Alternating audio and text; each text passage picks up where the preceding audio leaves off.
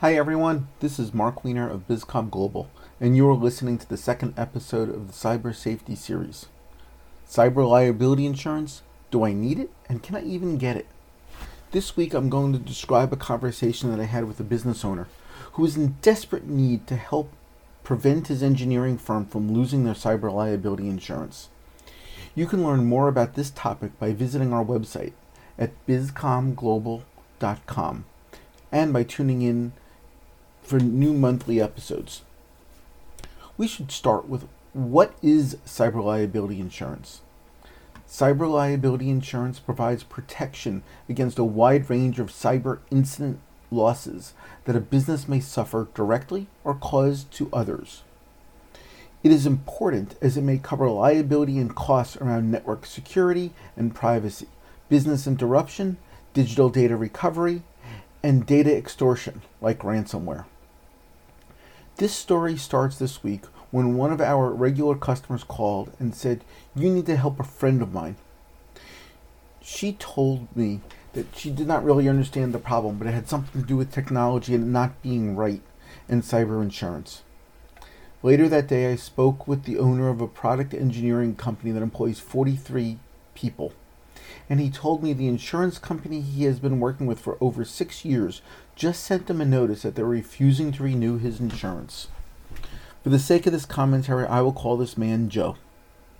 After spending 20 minutes of question and answer, I learned that about 60 days ago, Joe received his renewal package from the insurance broker, which included a 3-page questionnaire around technical controls on how the IT process for internal usage and their product development is managed. The insurance company covered if there was a cyber incident, if it infected internal company systems, as well as some product liability if there was an incident that affected the parts that were designed by them. He complained that the insurance was already expensive and now they don't even want to cover them. I asked when Joe sent back the questionnaire and he told me early last week. I asked when the insurance expires.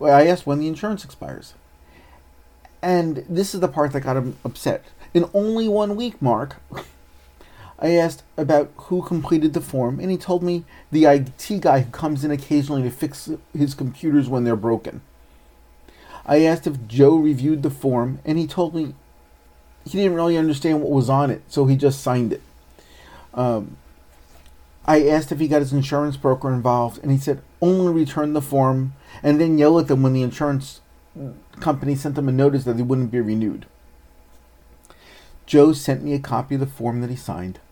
I reviewed it in under 5 minutes, and I told Joe I understood why the insurance company won't provide coverage. I explained that the world has changed and that what was an acceptable risk to an insurance company just a few years ago, today isn't. They're just paying out way too many claims. And it's because the proper precautions are not being taken by the people they're providing coverage to. The form was actually one of the shortest cyber liability coverage forms I've ever seen in a long time. Just 15 main questions on 3 pages.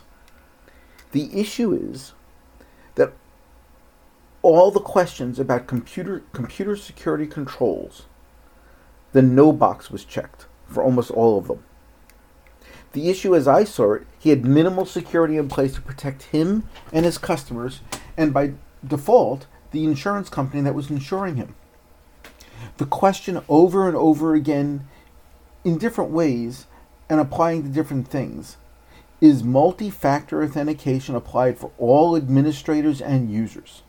It had asked about Office 365, it asked about remote access, it asked about administrators, it asked about privileged users over and over and over again. The no box was checked. Other boxes that were checked no were about enforcing policies about encrypted communication and the regularity of patching of systems. And then it asked if all users, all the time, used unique user accounts for all systems, internal and external. And that box was also checked no. After understanding and explaining some of the core problem, I suggest Joe go back to the insurance broker and ask if they will extend the policy just 30 days so a full system evaluation can be done and an action plan put in place. I was even surprised the insurance company said no. After lots of prodding and going back and forth, they agreed to a 21-day extension for a fee that was 50% higher than the entire cost of the previous year's policy. Talk about the risk they saw, and the person they were insuring didn't see it.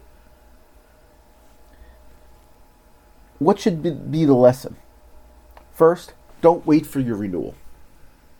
About 6 months before your insurance that includes cyber liability expires, ask your broker for a copy of the form that insurance company is currently using to assess if the insurance company will cover you. Second, if you can't answer every question that you are doing the most protective thing, like yes, assume your insurance company will not renew the policy. Third, create a team with experts that include your IT department or that IT guy, but make sure to also include people that have skills around compliance and identity and access management. Fourth, build a plan and start to figure out what it will take to make your environment secure and insurable. Start moving to complete that plan, and universal multi-factor authentication, or MFA, implementation should be at the very top of that list. One additional word to the wise. Lying on the application is not an option. If you're not going to do the thing that you say you are, and it's time that you need to file a claim, see how fast the insurance company will both deny the claim and cancel a policy providing false information on an application you signed. Security breaches pose a serious threat to all businesses. Insurance companies are no longer willing to provide the risk coverage if you're not doing the basics to keep things secure. Sleep better at night, knowing your organization's systems are designed to be safe and able to keep your cyber liability coverage. This is Mark Weiner of BizCom Global. Check us out at bizcomglobal.com. That's bizcomglobal.com, and learn more about this and other important topics for keeping your business safe and productive.